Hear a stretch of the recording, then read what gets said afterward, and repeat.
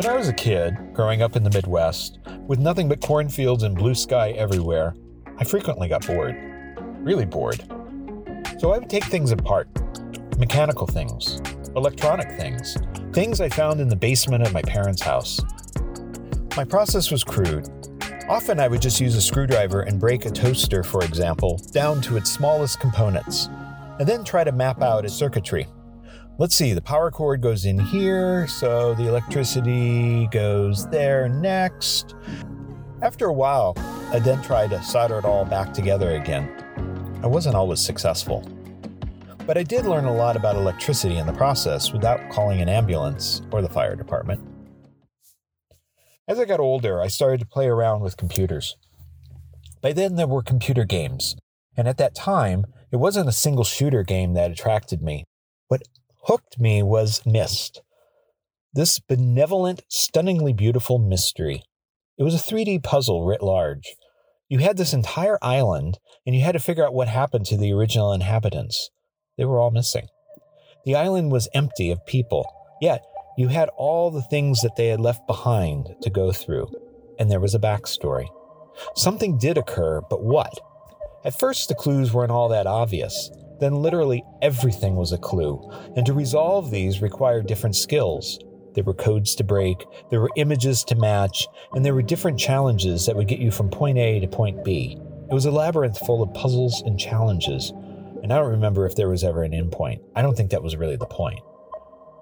In this episode, I'm going to discuss the relationship between hacking and game playing. More often than not, they go together.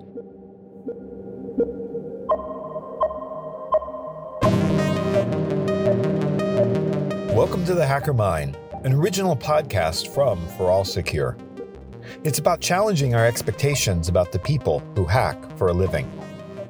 I'm Robert Vamosi, and in this episode, I'm going to go behind the scenes and discuss what it's like to create and execute a CTF. It's more than you might think. And in a moment, you'll meet someone who's been gamifying infosec for years.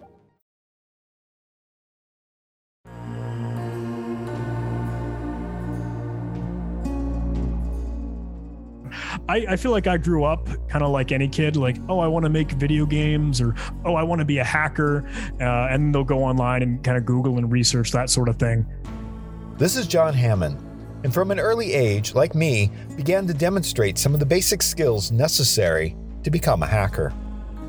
So I kind of got a little bit more inquisitive and a lot more curious and wanted to learn and understand more about the technology in front of me, the computers, the programs that I would use on a day-to-day basis. And I would just wonder, like, how does that work? Why does it work the way that it does? Can I make it do anything that it wasn't supposed to do? And that curiosity, and I think that, that inquiring mind is the kind of person that's really drawn to these capture the flag games. When, hey, how does my remote work? I'm going to break it apart just so I can understand it. Today, John has taken this curiosity and breaking things down to become a security researcher with Huntress Labs. So at Huntress, as a security researcher, I am hierarchically in their threat ops department. So it's the cool high-flying on the keyboard work between looking at malware, kind of reverse engineering and peeling apart what we find on some of the hosts and partners' computers that we have. That is super duper fun because, hey, we're seeing neat live off the land techniques and tricks where we invoke PowerShell through Visual Basic Script, through JScript, through blah, blah, blah. And it's really fun to peel back the layers on that. Additionally, I am kind of pulled into the marketing department a little bit to give presentations and write blog posts and kind of be out in the spotlight, educating the community. And that's fun, but nowhere near as much fun as doing the real work kind of on the keyboard. In this episode, we'll focus on John's YouTube channel, where he talks about his experiences playing Capture the Flag. But first, how does he describe Capture the Flag? I tend to, I guess, try and explain Capture the Flag as sort of gamified cybersecurity education. It's working through activities and exercises and challenges, really, as kind of the real term, but small puzzles that'll help you get in the weeds and really solve a technical problem with real application-based hands-on learning to test and learn your cybersecurity skill, whether it's memory forensics or cryptography or web application security or even like binary exploitation or other tricks in steganography or miscellaneous kind of red team operations. It covers a lot. And that's kind of what I try to explain to people. And if you have an interest in computers, then you should play Capture the Flag, because you can learn so much just by tinkering, just by playing and having fun. Tinkering and having fun. So John and I have that in common. Probably you do too. I mean, what curious kid hasn't taken apart something electronic and tried to figure it out on their own? Okay, a few more definitions up front. Not all Capture the Flag competitions are the same. There are basically two types. For a lot of us, the version of CTF that we're likely to encounter is Jeopardy style. You know, like the TV game show. I'll take potent potables for 300, Alex, which is just a polite way of asking for a drink. Oh, it's funny. There's definitely, I think, a well-established Jeopardy style, like flavor and style of Capture the Flag. Yeah, Jeopardy, I think, is the whole gamut. Truthfully, it's a mixture of everything, and that, you can pick and choose what category you might be interested in, or you might have a specialty in, right? Say, hey, you're really sharp on forensics, but another person or another individual on your team is super sharp in binary exploitation, so they want to tackle that category.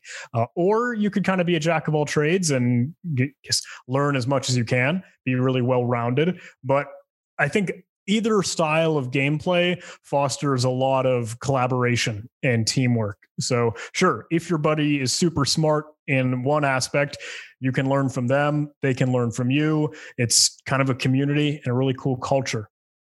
So John likes to play all kinds of CTFs. And with Jeopardy-style games, he later shares what he learns on YouTube. So if I want to know more about the types of questions I'll encounter in a particular CTF, I'll just watch one of John's videos. For example, from Seesaw 2018, John talked about crypto challenge category on the Jeopardy board called Baby Crypto. The question itself was ridiculous. It has a lot of yeets in it, literally Y-E-E-T, but it all basically boils down to one line. A single yeet yeeted with a single yeet equals 0. Okay, what? John took this to mean that maybe we were looking for a single byte XOR. Included in that question was an encrypted text file, which John downloaded and then wrote a simple Python script to decrypt. When he did that, the encrypted text resolved into a nonsense clear text phrase about Leon and some programming aspirations.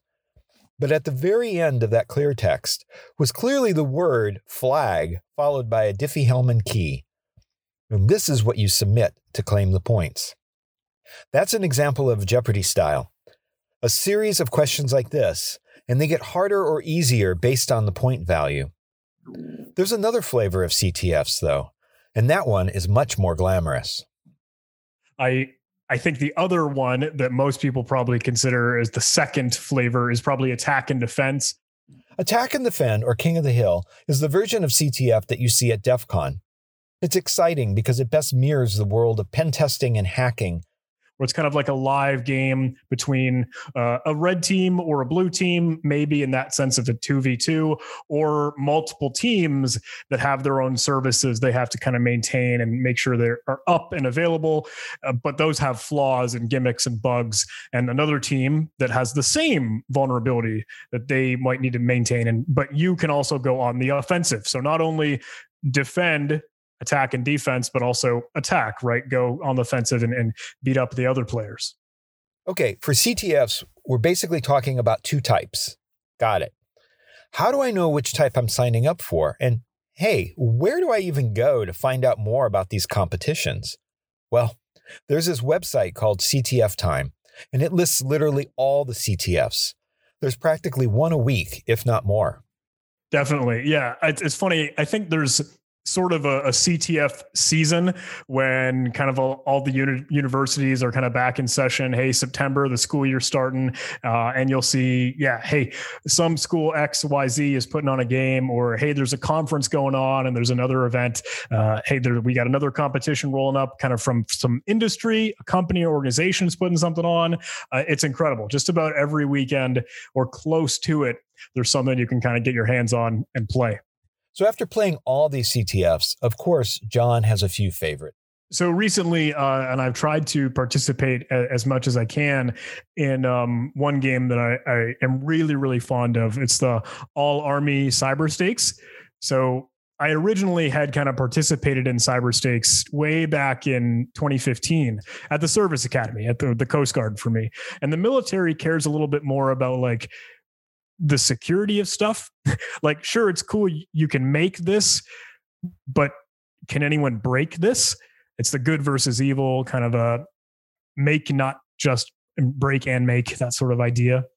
And I think at that point, it originated as kind of a competition between all the military academies, the service academies between West Point and Annapolis, and Coast Guard's in there, Air Force is in there. Now I think they just brought Merchant Marine in. Cyber Stakes is a bit unusual in that it runs for 10 consecutive days, allowing the players to go to work and school and catch up and play late at night.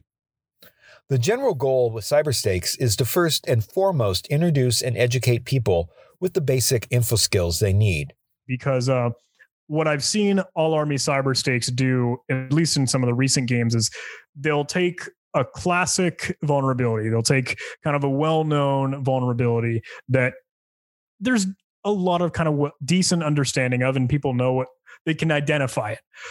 But they'll spin it on its head and add a little gimmick or little twist in there. So you'll kind of have to do some creative thinking where my SQL injection works, but it only works because it's tracking whatever IP address I come from. And I could somehow alter that or manipulate whatever header and field so that I could slowly squeeze in, and then whatever I can run a command and call back from the server, et cetera, et cetera. So rather than a cookie cutter or 1 = 1, just a kind of a one-step bare bone basics question or task of you, it becomes this more thorough, complex, critical thinking exercise where you've got a couple other hoops or things to work through, some other hoops to jump through. And I think that's really, really fun. I like that extended complex problem to work through.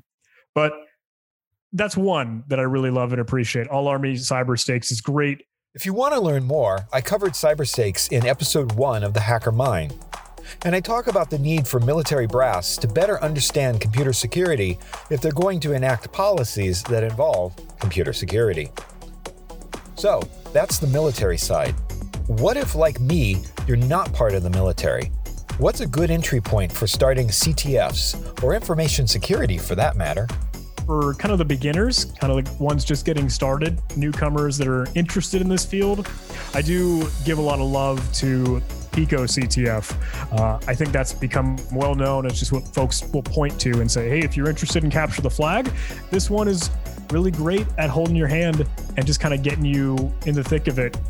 Even if it's running simple Linux commands and just being in the command line to navigate around the file system, it'll get you started.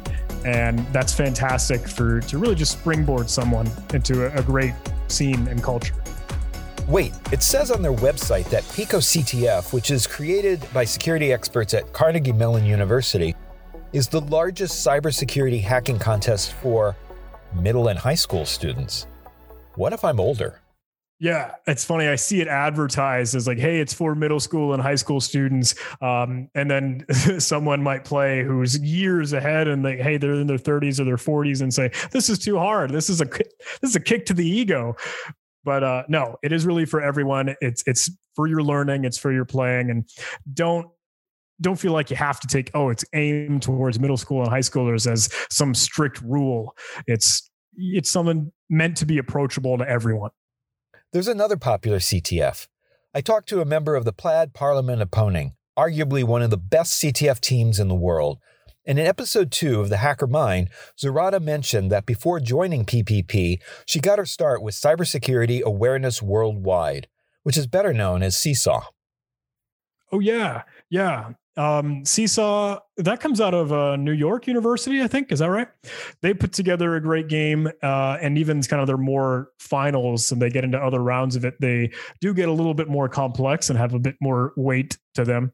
But some of the beginner stuff and kind of just, hey, learning forensics or getting your hands on the keyboard, right? They're doing an exceptional job.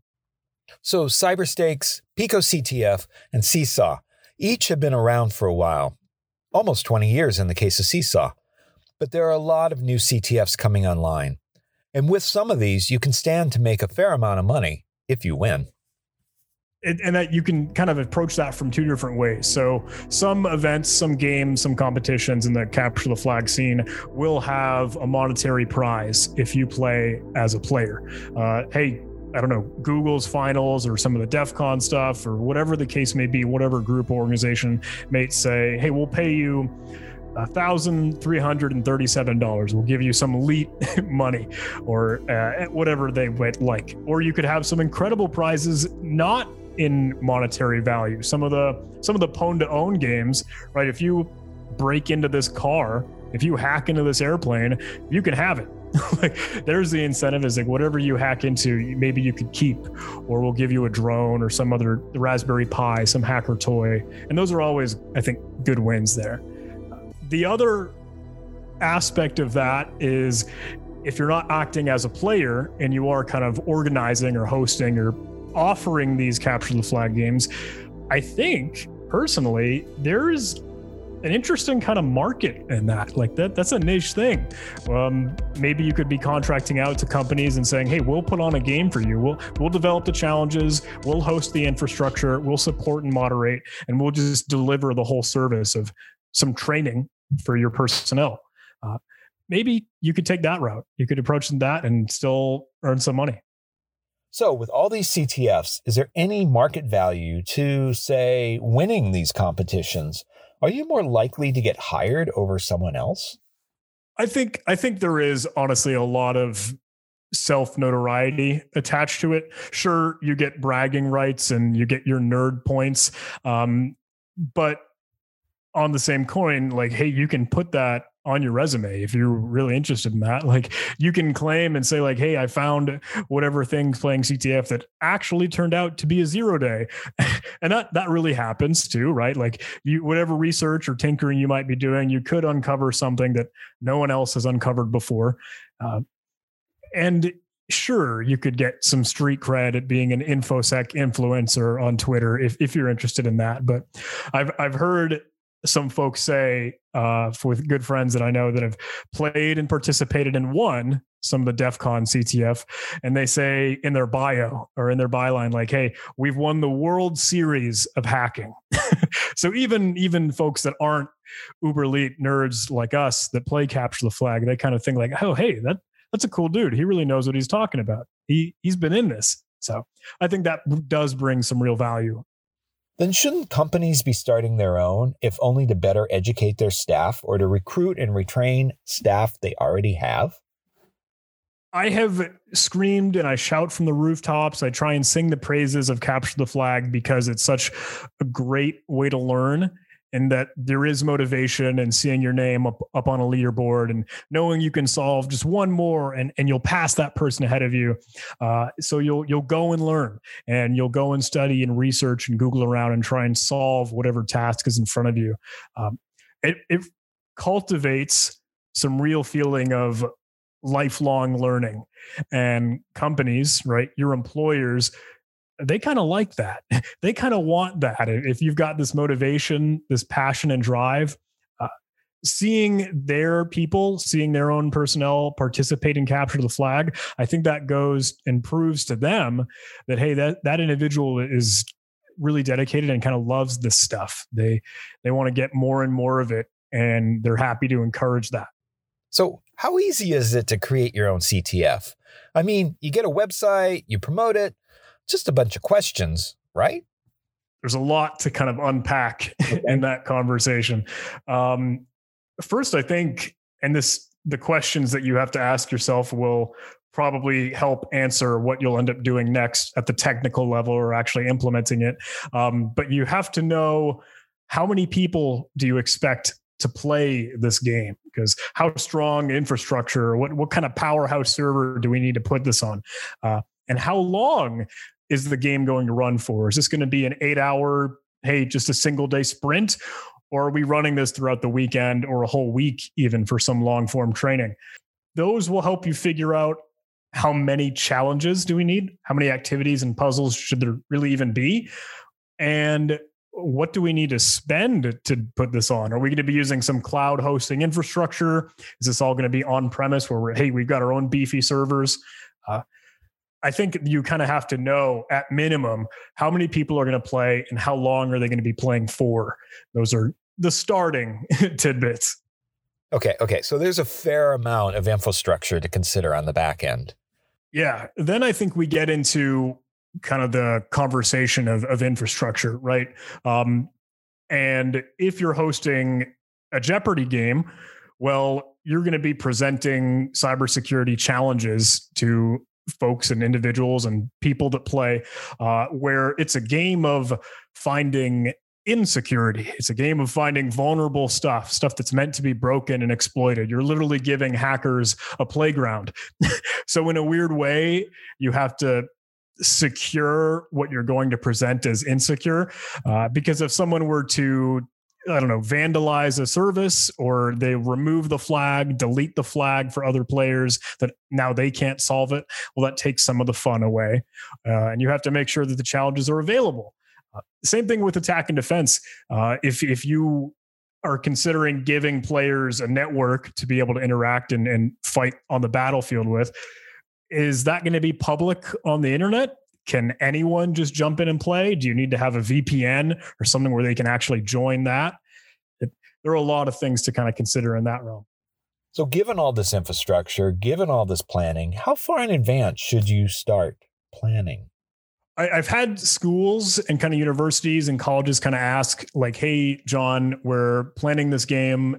We don't know exactly what we're getting ourselves into. So they'd ask the same sort of questions. And I think the infrastructure will take a significant amount of time. I'd probably give that a month or 2 months if you haven't done it before. If you've built out your solution, like, hey, I've got Terraform, I've got Vagrant, whatever, I've got Chef and Puppet, and they can spin up some AWS instances or some Kubernetes cluster, and then it's done in like the snap of your fingers.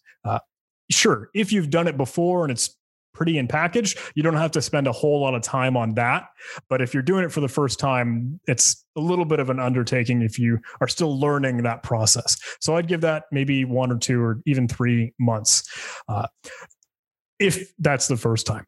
If you're doing challenge development, if you're creating the puzzles and the tasks and the activities that the players are going to do, again, depending on how many you're going to roll out, that will take a lot of time. If you're working with a team of people, like, hey, you and your buddies are putting this together, or your school club or whatever the case may be, maybe 5 people.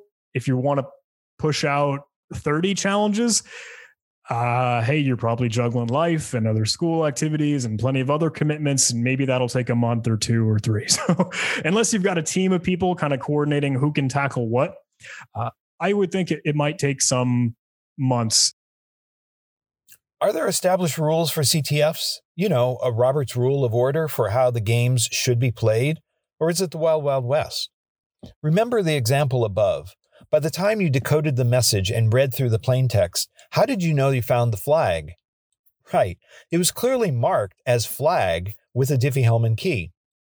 I'm sure you probably know someone is like the many maxims of hosting is maximum CTF, or is that, I think that's for all secure or plaid parallel opponent or some correlation. But I think they put out, here are some ground rules like, hey, you should have a standard flag format. Like when someone solves a challenge, they should immediately know that they've solved a challenge. There shouldn't be any sort of uncertainty as to like, okay, I pop the shell. Now what? Like, hey, we should probably put the flag in the current directory they land in, or whatever the case may be. having that flag format helps them know, hey, I know what I'm looking for. I know what my objective is. I know what I'm targeting. That's one, I think, important standard. The other is kind of on that same vein, kind of a trajectory off of that, is like, there shouldn't be any guessing. Like we don't want some logical leap of faith that no one other than the author, the person who designed this challenge, would be able to draw that conclusion. Whatever we can do to put in breadcrumbs or some leading thing so that a person can help themselves learn and maybe even know they're going down the right path, we want to put that in place because we don't want it to just be a guessing game. There are other difficulties in planning a CTF, such as how do you register the players, and then grant them access, and then there's scoring. Some of this has been templatized. Thankfully, some of the technicalities are handled by whatever platform you might be using. If you're working with an open source kind of project or organization plan that like, hey, we'll use CTFD. We'll have that open source framework that we can put to use for the front end. And that will handle users and user registration, login, etc. And the scoreboard, it'll just kind of create and generate for you. Then, okay, when a person solves a challenge, if they're tied with someone at the very same point value, we'll go based off time and say the first person that solved that is hierarchically in first place or second place. They'll be higher up because they solved it first. Thankfully, a lot of times your framework, if you're using one, that can handle it for you. CTFD is phenomenal in my opinion. Personally, that's what I use. I know FB CTF or Facebook CTF kind of project is a thing. Pico CTF, of course, theirs is open source and there's a lot to unravel in that. RCTF, I think RACTF, there's plenty. If you go online and Google around, you can find some pretty incredible front-end open source frameworks to use. And thankfully, that'll handle some of the technical difficulties. But you and your team also still want to be moderating and facilitating and just supporting the game. So, hey, all of a sudden the website went down. Oh, okay, let's go check to make sure whatever Redis cache or whatever is still intact, or, oh, we're not getting points for something, like, oh, is the database still functioning correctly? Or, okay, there's something wrong where anything I submit is still corrected and accepted as the actual answer. Well, we should go make sure the flag validation is set. So you do need a human, of course, actually being able to moderate and support the game. I would definitely recommend having a team for that, because if you have a large player base, that can be like fighting fires. That can be very frantic and really chaotic. So how does all this advice play out for John? How did his CTF go? Originally, we hosted VersecCon, I think was the first in this saga. And that was 10 DigitalOcean servers on the front end and the load balancer there. And another 10 DigitalOcean servers on the back end. So the front end would run all the CTFD front end instances, and there'd be a Redis server and a MySQL database off kind of in their own land, but not behind a load balancer. And then the back end servers would all run Docker containers. And that's how we would kind of encapsulate and secure our insecure challenges. Those would work well, but it meant that every player that connected to a dynamic service was sharing that service with the other players.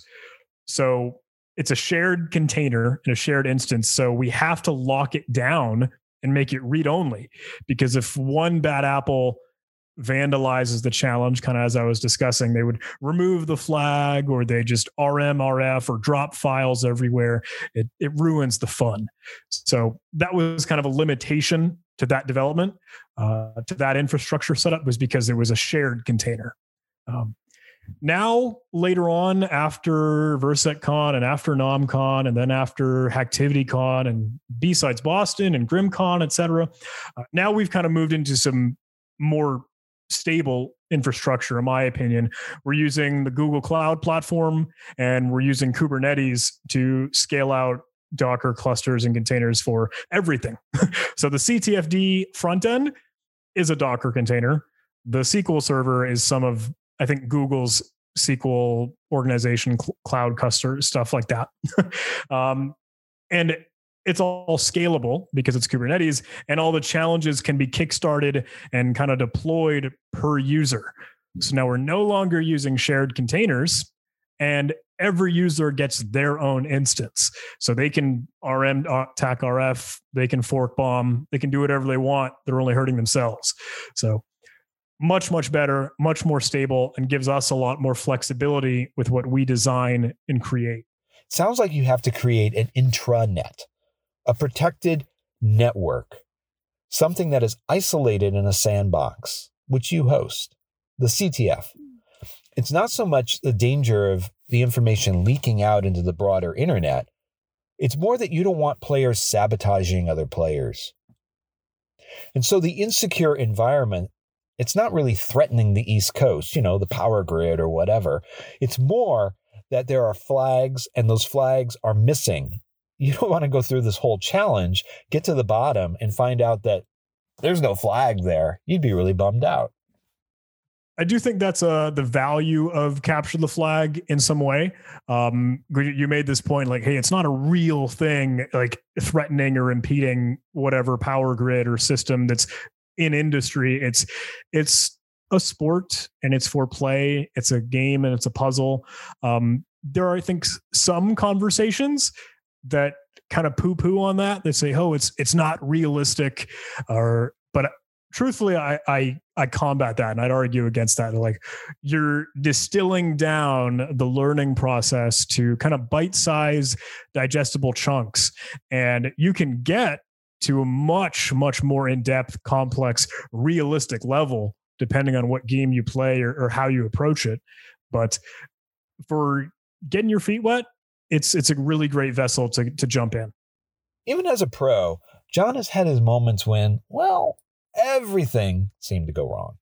So this will be a story in moderating and support and facilitating a game, because recently we've tried to put together a better looking display and kind of a cozier, more friendly look towards the capture the flag games that we put on, because we wanted to bring in these per user deployable instances for challenges. We wanted to make it something that anyone can just spin up and play with. So we basically wrote some custom wrappers and plugins for CTFD. The CTFD on its own works really well. It's great. It's open source and extensible, but